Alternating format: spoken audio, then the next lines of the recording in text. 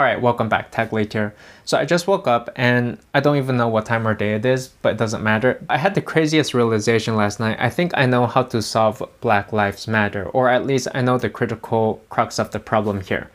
And in my opinion, it is about equity. So equity is this really tricky word. It sounds like equality, but it is the furthest thing that you can get from equality actually. And because of equity, which is really reverse racism, it's code for that, you're getting people to have to pay for crimes that they never committed, right? You're telling people that they're racist and therefore they must pay for that racism through their future children's generations. Maybe their children cannot go to a school or cannot take a job because they have to give that opportunity to another more diverse candidate.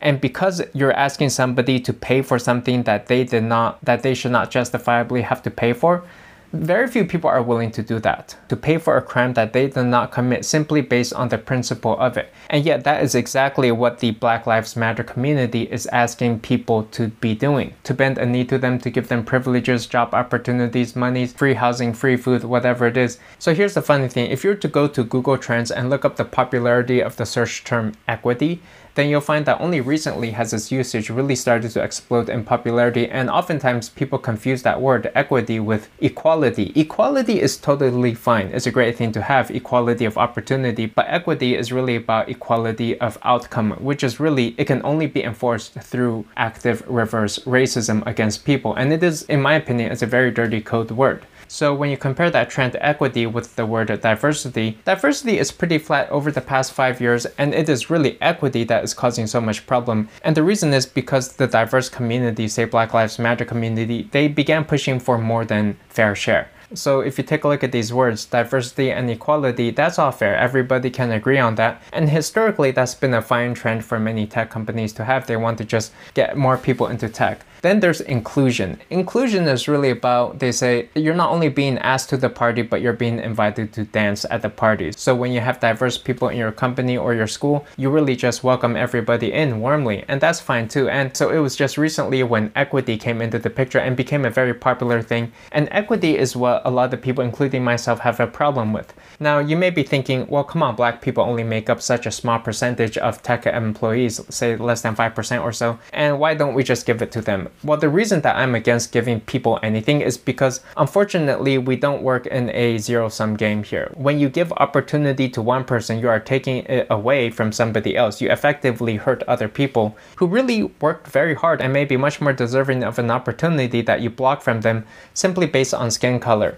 Now, if this were not a zero-sum game, if we could just hand out opportunities to diverse people and just give them free food, free candy, and nobody else gets hurt, then yeah, sure, just give it to people, right? Why not? I would love to give opportunities, jobs, money to everybody out there, but unfortunately, when you give it to one person, you have to take it away from somebody else. And when we're saying that we're going to reserve a certain percentage, even as low as 5% of our opportunities for people based on a certain skin color, ethnicity, gender, then that is saying that we're okay with, say, 5% of our system just not being fair and really hurting 5% of the people who are trying to apply to these opportunities. And since when is it okay to just hurt 5% of the people out there, especially when it could be a life-changing opportunity? If you've seen the vice presidential debate, you know what really annoyed me about Kamala Harris was she was talking about all of her accomplishments as being the first woman who got into some Senate, the first colored Black woman who managed to do something, thinking that these were her accomplishments, whereas in fact, if you're to take a look, you'll see that Joe Biden already pre-pledged to select a female vice president, and he would just exclude all males by default. You know, I have a career that included being elected the first woman district attorney of San Francisco. I was elected the first woman of color and Black woman to be elected attorney general. And then, of course, now I serve in the United States Senate as only the second Black woman ever elected.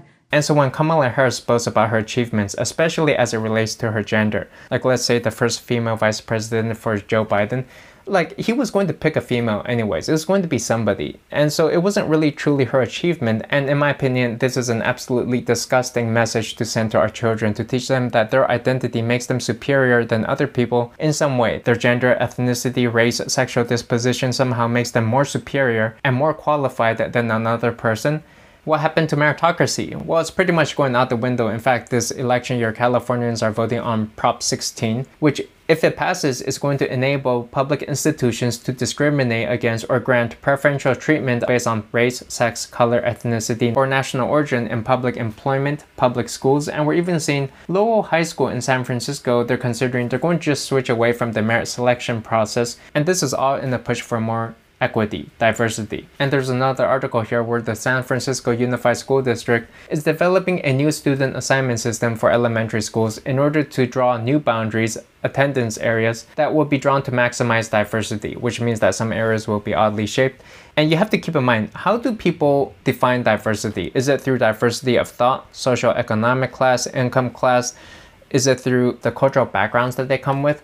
And the answer is, well, no, it's not going to be based on any of that. Generally in the US, diversity means whether you're black or not. And if you're like a dark brown skinned colored person, you just get nothing, you get no benefits. And I wanted to show you some of these other pretty racist or sexist articles I've come across. On LinkedIn, for example, the other day there was a post for a women's recruitment drive, and this is quite common, in which companies, they're just excluding broad categories of people based on these very shallow characteristics on gender. And yet you have to even wonder, how do you even define women? Right? Like, let's say there's a woman who decided, let's say she's gay. Let's say she classifies herself as a man. Would she, or rather would he, be qualified for this? Well, who knows? I don't know. And vice versa. If a man classifies himself as female, I don't know what they would do. And we can see that these diversity programs, they continue with Google as well. The Google STEP Student Training and Engineering Program, for example, it's an internship in which they really only want historically underrepresented people in tech. And if you go into their job descriptions, they clarify this to really mean women, Black, Latinx, Hispanic, Native American students with disabilities, and veterans. And the same thing again with the Google BODE internship program, same with Facebook University as well, but here they're also looking for Black, Hispanic, Native American students with disabilities and veterans. And really what I wish people would realize is that many people out here who are not necessarily diverse also do not have privilege. Right? Like, if you take a look at my family, it was an immigrant family. We came in, we were poor, and we really struggled. We got nothing from the government. Nobody ever gave us anything. And in fact, you could say that Americans have been quite racist against Asian people as well. And the fact is that many so-called non-diverse people have also faced a lot of unfair bias and discrimination in their lifetimes as well. And so if you're to ask me, I think that we do have some common ground here. We can all agree that unfair privilege exists. There are people who are being discriminated against, and that's not right. And we should equalize across that. So I would say that we should equalize across opportunity. We all get that. We should have more diversity and inclusion. We should be welcoming of all people of all races and cultures and genders. And then if you want to push any further than that, at least the way I would do it is give additional privilege opportunities based on, say, socioeconomic class. Something that is a little bit deeper than just, say, skin color or gender. And do away with those concepts that can inadvertently bring back reverse racism, sexism, or discrimination. And then one more thing, I remember I was once at Facebook diversity training, and they were teaching us how to use all the proper pronouns and to not offend anybody, how to tiptoe on eggshells about everybody. And I just raised the question and said, why don't we just, like, nobody's trying to offend anybody, right? You take a look at the intents behind people, and people are just trying to be nice, right? Maybe they called you an incorrect pronoun. Why don't we teach forgiveness instead? Why don't we just assume positive intent? Assume people are just trying to be nice, nobody's trying to be mean, and to just teach our employees to chill, relax, don't be so easily offended, because if even the slight misuse of a pronoun can offend somebody, then people are going to start getting hurt and offended all the time about every small little thing that's going on out there. Not to mention, it would make it easier to work with people from other cultures, other countries internationally who may not be so well attuned to all the nuances of your particular language. So that'll do for me. Hope you enjoyed the episode. Let me know your thoughts too, though. I'd love to read them in the comments below, and I'll see you in the next one. Thanks. Bye.